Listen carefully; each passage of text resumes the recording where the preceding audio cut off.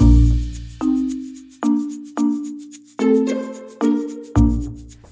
to NeuroPodcases, a neuroscience podcast created for medical students. To get the most out of this episode, we recommend downloading the supplementary case notes which are available on Vital. Here you'll find more information about the case, including history, examination and investigation findings. We hope you enjoy listening.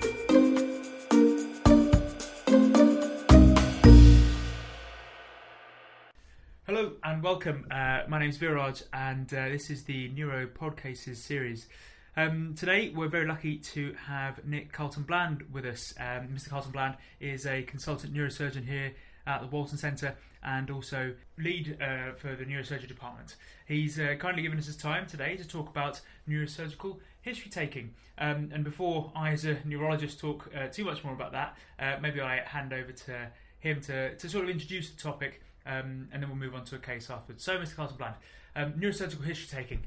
Why does it matter? What are the bits that matter most? Yeah, thank you very much, Viraj. So I think that obviously the two specialities are relatively linked, neurology and neurosurgery. There are some certain commonalities, and I think in the history there are a few things which are the same. So when we're looking at a patient who presents with a certain set of signs or symptoms, two of the questions we're thinking about is where is the lesion? So we're searching our memory banks and thinking about our neuroanatomy and trying to figure out exactly where the site of the problem is. Then the second thing is, what's the nature of the lesion? And we think, obviously, in neurology, you may be thinking more about inflammatory disorders or vascular disorders. In surgery, we see those occasionally, but obviously we're thinking more about the surgical lesions. So we're thinking about tumours and we're thinking about trauma and so on. So I think those are the commonalities, that kind of always thinking about where the lesion might be and what it might be. And the way that we do it is very similar into neurology, looking at the timings and the associated things within the history.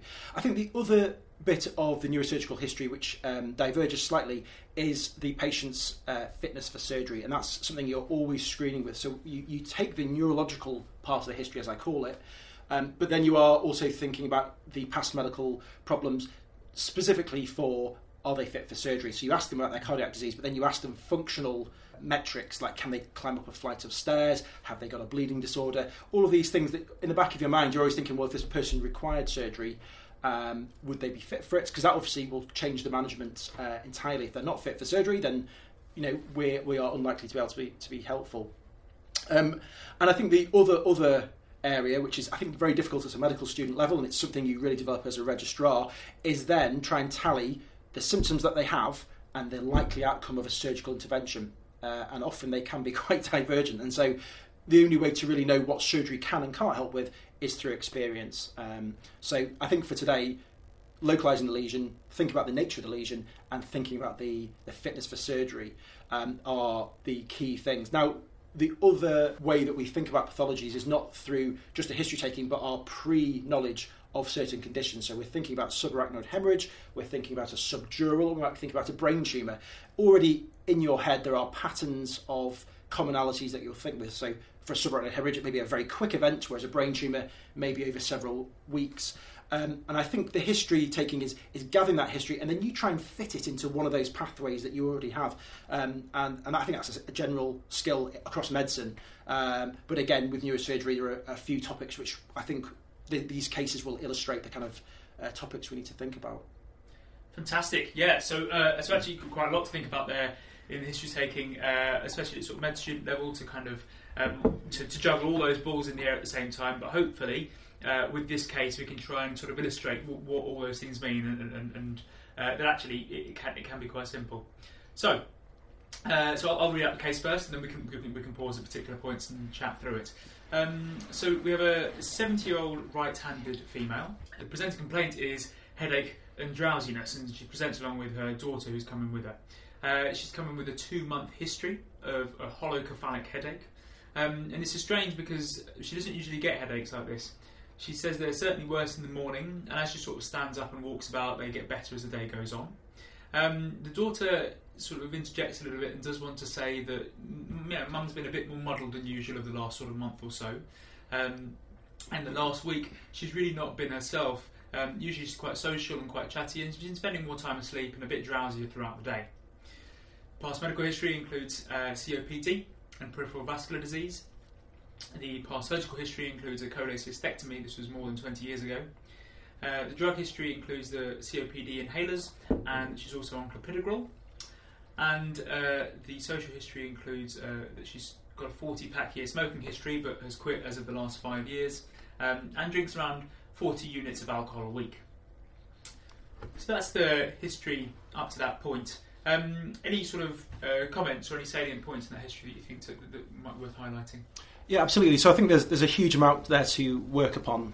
Taking those various points that I mentioned before, 70-year-old patient, already you're thinking of certain potential problems there. So older people obviously are much more likely, unfortunately, to develop things like brain tumours, but also in the back of our minds we're always thinking about slightly more long-term processes and things like dementias and so on. So already you're kind of thinking of some differentials more than others. Then go into headaches and drowsiness. So headaches, incredibly common presenting complaint, and really we need to drill down on what the nature of that headache is.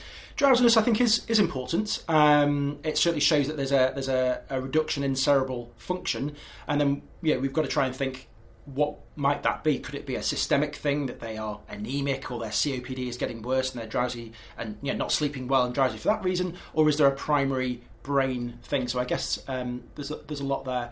Then the next thing we go on is the actual history of the presenting complaint as you've presented it. 2 months, so that ain't going to be a sudden bleed, is it, or a fit? This is something which has been there for quite a consistent amount of time. And then very interestingly, and one of the key historical things in neurosurgery is any sort of postural element to the headaches. So if a patient mentions that if they cough or if they sneeze, they raise their intracranial pressure, and that makes the symptoms worse, then that's a significant thing. Worse in the mornings, we tend to see raised ICP, raised intracranial pressure worse in the mornings for a couple of factors. One, the patient's been lying flat, and so their venous return is reduced, and so their brain is slightly inflated. 2, they slightly underbreathe, the CO2 builds up, and again, if you have low-grade raised intracranial pressure, it'll be unmasked. So I think the symptoms being worse in the morning is a real key thing, and you'd want to explore that with the history. The fact that it gets better when you're stood up and the venous drainage is reduced and you're breathing a bit quicker, I think fits in with that. More muddled, again, it's pretty non-specific. In a 70-year-old, it could be something as simple as a UTI, but in this context, you've got to try and localise that to a primary brain problem, and really the nature.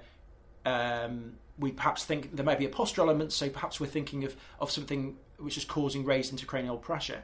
The past medical history is useful because obviously COPD is certainly an important thing. Peripheral vascular disease, that's a soft marker for potential brain vascular disease, and there could be an element of a deterioration from a vascular dementia perhaps.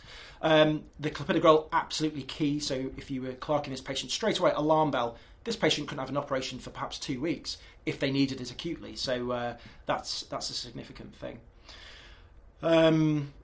So I think that's all I've been able to extract from that part of the history. Obviously, you would hopefully then go on and unpick more of the historical details of the nature of the headache. But was there anything else you wanted to say at that point? No, absolutely. I think you've illustrated quite well there that even with quite a curtailed history that as I've given you there's an awful lot that one can draw if they're thinking in the right way, if they're thinking about causality, if they're talking about risk factors and things like that. So I think that's great. I think at this point for the history.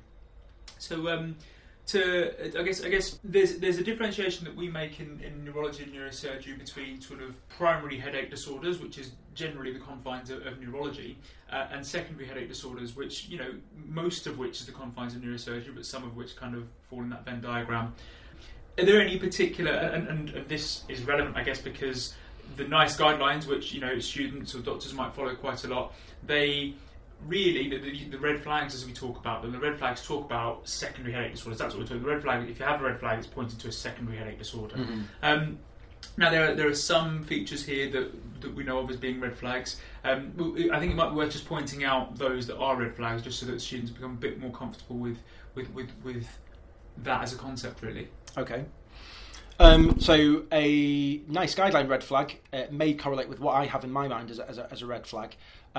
Specifically from this history, I think the length of time of the headaches. I mean, usually headache is an incredibly common phenomenon. Most people get them, and they are transient. So I think a prolonged period of headache is important. I think the nature of this headache being the whole of the head, the whole of cephalic, is quite useful. Often patients will come and describe to you a very specific focal headache, and that's rarely a worrying symptom. But I think a whole headache for 2 months really suggests a sustained symptoms, which suggest perhaps raised intracranial pressure. And the postural element, the diurnal variation, I think also points towards an organic secondary headache.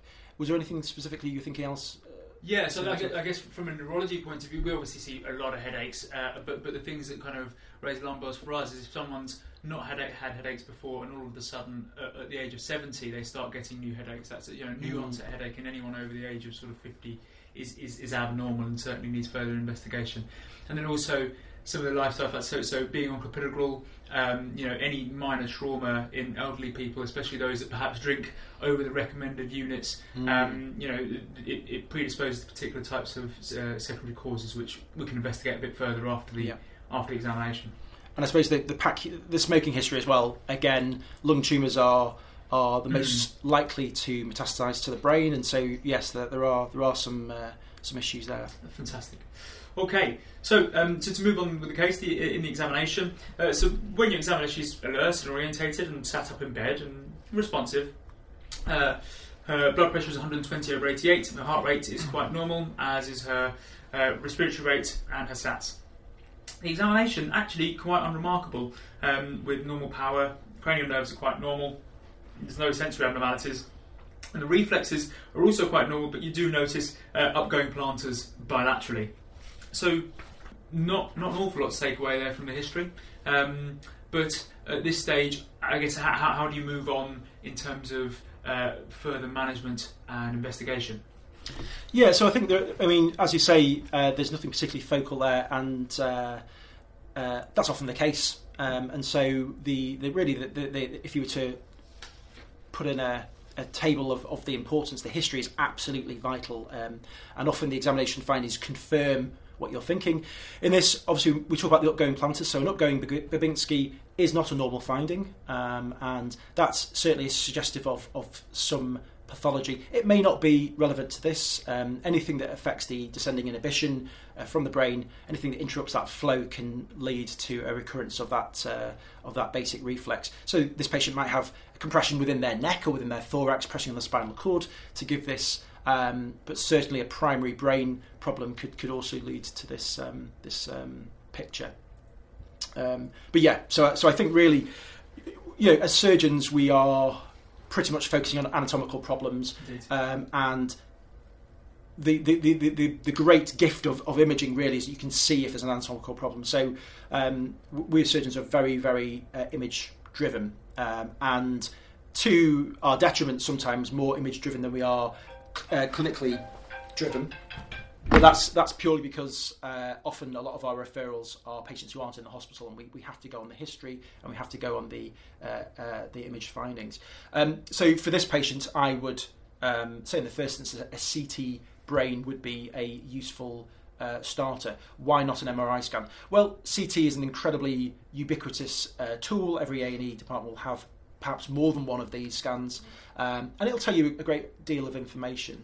Obviously, there is a radiation dose associated with this, so there is some concerns about CTing patients, and patients who come in recurrently with headache. We do start to worry that are we potentially causing the patient harm, but in this case, a single episode of prolonged headache, a CT scan would be useful. CT scan can show you a number of things. In an acute history with an acute sudden onset of headache, it will show acute fresh blood because the iron in the heme is very dense, and that will show up as a white or hyperdense finding on the CT scan. If blood is older and the macrophages have been in there and they've removed the iron, then the blood is less easy to see because it's more isodense with the brain and with the CSF. But certainly you may be able to see some acute bleeding. The other useful thing is that you can see calcification. So if you have abnormal calcification, so a long-standing brain tumour or a long-standing infected abscess may well calcify, and that would be a useful finding. And then the other system or part of the brain that is very well imaged is the ventricular system, because there's a very good contrast between the brain and the fluid, and so you'd be able to look at the ventricular system and assess that. However, a single scan is not always that useful, and if there are previous imaging on the system, then you can compare that. And for certain conditions like hydrocephalus, looking at a progressive increase in size of the ventricles is very useful information. And for patients with VP shunt, it's one of the best ways to assess it is to actually have multiple episodes of imaging. But I think in the first instance, a CT scan would be the first thing I would do. Brilliant. Okay, that really runs down CT scans, I think, for neurosurgical complaints, and also what happens to the blood and how it appears on CT over time. It's very, very helpful. So I guess to come back to this case, there's an image we have, an image the students will have access to, which demonstrates this. Would you mind just talking us through that image and perhaps linking it back to history to explain why it is the patient might have those symptoms? Absolutely. So, I mean, image interpretation is absolutely key as a junior doctor and as a medical student, because medicine is so image driven. It's such an incredibly useful modality to do. So this is one of the key skills that I think any sort of medical student should be working on, is getting the agreed nomenclature for reporting a scan. This is useful because you confer and transmit the information in a standardised way so things aren't missed, but also from a looking towards OSCEs, which of course we all are, it makes you sound like you've been experienced and you've been on the wards and you know how to describe the findings. So what we can see here is a single slice image of a axial section. So obviously you know about coronal and sagittal planes. This is an axial CT head, and the first thing we do is really try and decide where we are. Now it's difficult when you first start looking at CT scans of the head to figure out where you are. Sometimes you can see nose, eyes or ears, and you know you're relatively low down in the scan. You can't see any of those guides here, so we know that we are relatively sort of mid-brain in terms of the level, but I wouldn't expect a medical student to really comment too much on the level of the scan. There's not huge amounts to know about a CT scan. I mean, we know it's an X-ray modality, and the way that it works is the X-rays pass through air and fluid pretty well, and therefore are picked up as dark on the scan, and we know that the X-rays can't pass through very dense material, so we can see on the CT scan a large dense area which can only be a calcified skull, so we can see the skull there. Then as we're going down the CT scan, if we can't make out any particular anatomical features like ventricles or lobes or whatever, then probably the next thing to do, and what the radiologist would do, is compare left and right. So most of the human body is based on an element of axial symmetry, and so we're going to look at the left side and the right side to decide that. Now, quite typically for an exam, there is no left and right markings on this CT scan, and that's an old trick because all axial imaging, certainly in this country, is standardised that we are looking up from the feet of the patient up towards the head. So we see the right side of the brain on the left part of the image and the left on the right. So it's a little bit difficult to get your head around, but that's a key trick. So if we're looking at the symmetry of this scan, we can see a nice calcified vertical line bisecting the head, and that is the falx. So that's the stiff part of dura that separates the supratentorial compartment, the main compartment of the brain, into two halves. So when we're looking at neurosurgical pathology, we're looking for big, gross shifts. So the way that we assess if a mass is having an effect is we look for shifting, and we may see that falx actually being pushed across by pressure. And looking at this, we can see the falx is absolutely midline, and so there's no obvious mass effect on this scan that we can see.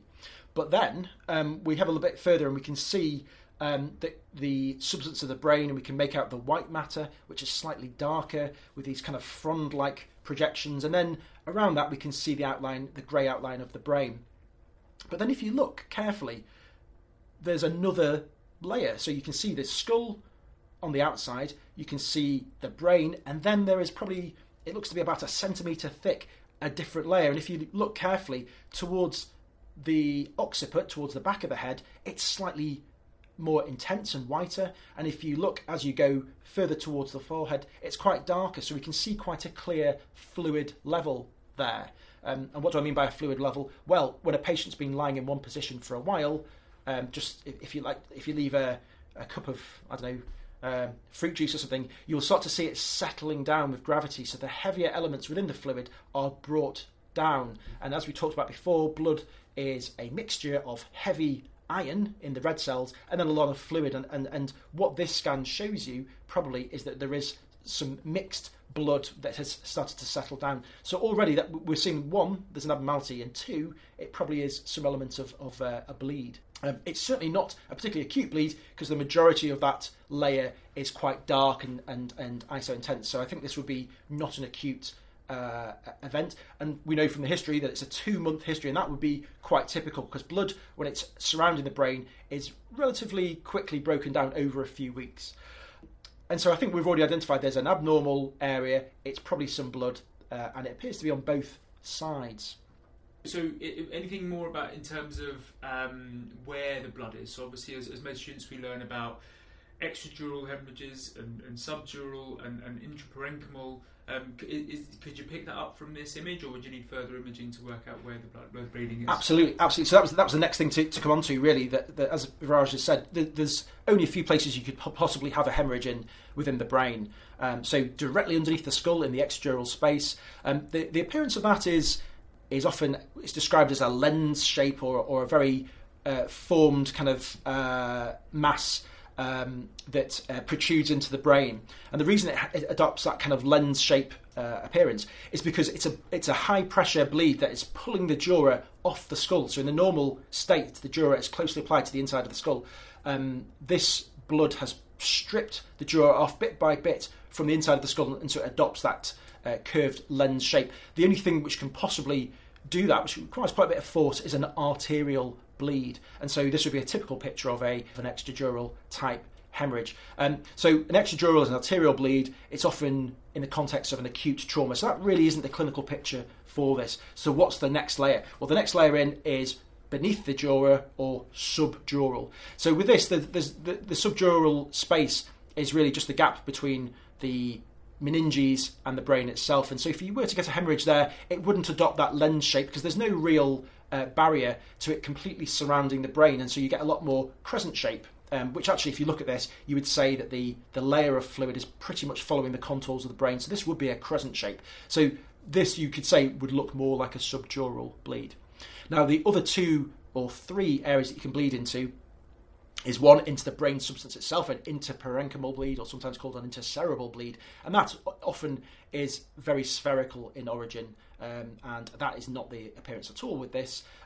You can bleed into the ventricular system. We can't see the ventricular system here at all, but that would conform to the shape of the ventricle. And then there's the subarachnoid hemorrhage picture, which is appearance usually at the very base of the brain.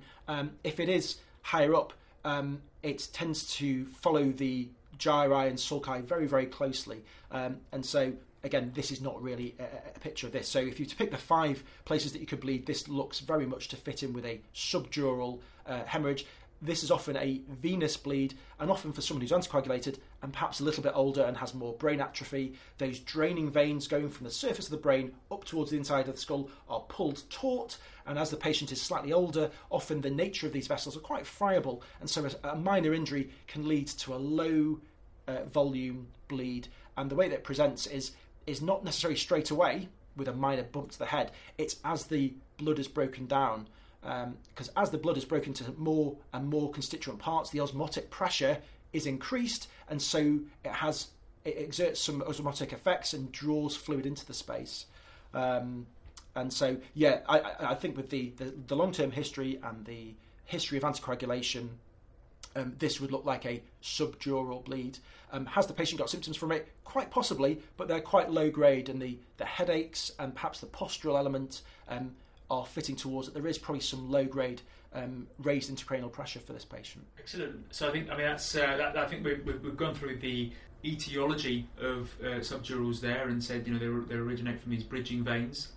We've gone through the typical bits of the history that you expect in sort of chronic subdurals or acute on chronic subdural hematomas, and I think that we made a fairly good point of that. I think the other bleeds you touched on, I wonder whether it's worth explaining what the typical history of, say, an extradural is and of a subarachnoid, because these are the kinds of things that I think the students will be seeing within the next few years as their junior doctors. Precisely, yeah, no, and I think it's a good one to nail down, really. Unfortunately, there aren't many. So we'll probably talk about a subarachnoid hemorrhage. That's often a favourite of examiners, or when you're on the wards, a favourite of consultants to ask you about, because it is quite a common problem. So a subarachnoid hemorrhage is an arterial bleed. It comes from a weakness or an aneurysm of the normal blood vessels, and so it's high pressure. And when you get a high pressure bleed around the brain, you get symptoms very, very, very quickly. So the classic history would be a thunderclap headache, so a sudden headache that reaches maximal intensity within about a second, and often patients will feel that they've actually been hit on the back of the head with a cricket bat is a common description of this. And that's because it's a large volume very quickly, and the blood is very irritating to the meninges, and so they get all the signs and symptoms of meningism. So they can get light sensitivity, they can get pain with moving their neck because the dura is inflamed, and certainly they get a headache. So a sudden onset headache to a neurosurgeon, there is no other diagnosis until you've proven it isn't a subarachnoid hemorrhage. So how would you make that diagnosis? Well, with a history like that, the very first thing we would do is a CT scan. And a CT scan within 24 hours on the modern helical scanners, we would pick up a bleed in perhaps 99.5% of cases. So it's an incredibly sensitive test for subarachnoid hemorrhage. If they have a very good history but we can't see blood on that scan, or if it's a little bit later, perhaps a couple of days or so, then we would want to go on and try and confirm that with a lumbar puncture. And the reason we're doing that is we're taking off some of the CSF. The CSF is in the subarachnoid space. It's the fluid that would surround it, and we would look for blood products, and in particular bilirubin. So bilirubin, you may well remember, makes up the heme ring. There's an enzyme that's only found in the CSF will perform this breakdown of the heme ring into bilirubin. So often we want to allow that enzyme within the CSF to work, and so we wouldn't do a lumbar puncture before about 12 hours. But the utility of waiting to see the bilirubin is because, of course, with a lumbar puncture, you could get fresh blood just from the procedure itself. And that's so. But if you see bilirubin, you know they've had a bleed more than 12 hours ago, and so that would be the way that we would diagnose it. So that's a subarachnoid hemorrhage, and we'll come on to that, I guess, in more detail at a later stage. The extradural, we mentioned before, it tends to be young people. It tends to be people who've been in fights or in traumas, and often it'll be a blow to the side of the head. It doesn't have to be a huge blow. They don't have to be knocked out by it. And the classic history would be of a lucid interval, that they sustain injury to the side of their head. Perhaps they have an hour or so of being slightly headachy, and then they suddenly collapse. The mechanism for that really is, as we talked about, that there's a high-pressure artery, the middle meningeal artery, running on the inside of the temple bone.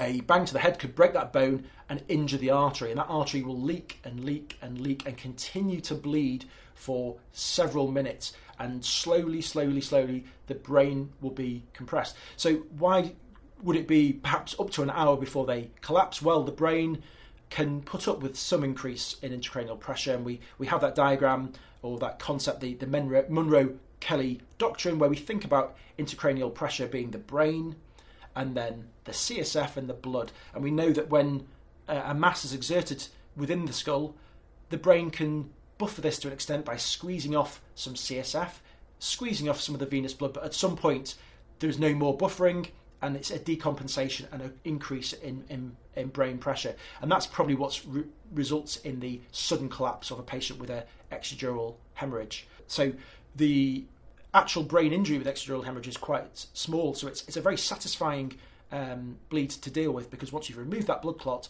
often the patient is very, very well because they haven't had much in their way of brain injury. And that compares very differently to a subdural bleed that often is a manifestation of a brain injury. And so when you remove a blood clot in the case of a subdural, often the patient has ongoing neurological problems because they've suffered a brain injury in addition to having the blood clot. So we've talked about subdurals, subarachnoid hemorrhages, and extradurals. Was there anything else that you wanted to cover? I think they're the main ones that the students are likely to come across, early on in their careers. I think we talked about the salient parts of the history that you want to draw out. partly being acuity, how quickly the headache comes on, any of the associated sort of specific things, so lucid intervals with extradurals, and I think people should be more confident in getting those bits of the history from patients and their relatives when they present. I think also we have a bit of a better idea about what the salient parts of the history are to convey to neurosurgical on-call whenever you do come across these patients and need to refer them, because these are the kinds of questions that are going to be asked of you in order for the neurosurgeon to make their decision. And I think we've also summarised quite well that in addition to the normal parts of the neurological history we talk about, there's an aspect of trying to gauge the patient's functional status and their readiness or preparedness for surgery, which is an extra dimension, I think, in the neurosurgical history, which neurologists don't think about all the time. No, yeah, absolutely. So I think that's right. So if we were to be conveying this story to a neurosurgeon, what are the key bits in the history? Well, as you've summarised and as we've said, really the key things for say trauma is the timings, and a very close history regarding the timings of, say, an injury or the ictus itself. I think that certainly phoning with an element of their surgical fitness and their pre-morbid state. Obviously, if we're referred a patient who is already critically unwell and then they have a neurosurgical problem, but then obviously they're not going to be well enough for surgery. So I think that's a really key idea to get the frailty or the overall functional status of a patient. And we would expect, pretty much being surgeons needing to see a surgical target, we would expect them to have a scan, and we don't expect all the medical students or junior doctors to be radiologists, but I think that the ability to pick up on an image, or at least to be able to read the report out over the phone, is a key thing, because that gives you a packaged up question. Does this patient need an operation? Now, obviously, we don't operate on every patient. In fact, the vast majority of patients referred to neurosurgery do not require an operation. They require management, because there's only a very specific set of criteria of patients who will benefit from surgery. And mostly, patients are too well. Occasionally, unfortunately, they're too unwell to benefit from surgery. But yeah, no, I think what we've talked about and some image interpretation and the history delivered in that way would be all that you would need for neurosurgery referrals. Fantastic. I think we've covered a lot of ground. That's quite a lot for the listeners to take in. But thank you very much for your time, Mr. Carlton Bland, and hopefully we can catch you again for another one in the future. Absolutely. Thanks. Thank you very much. Thanks.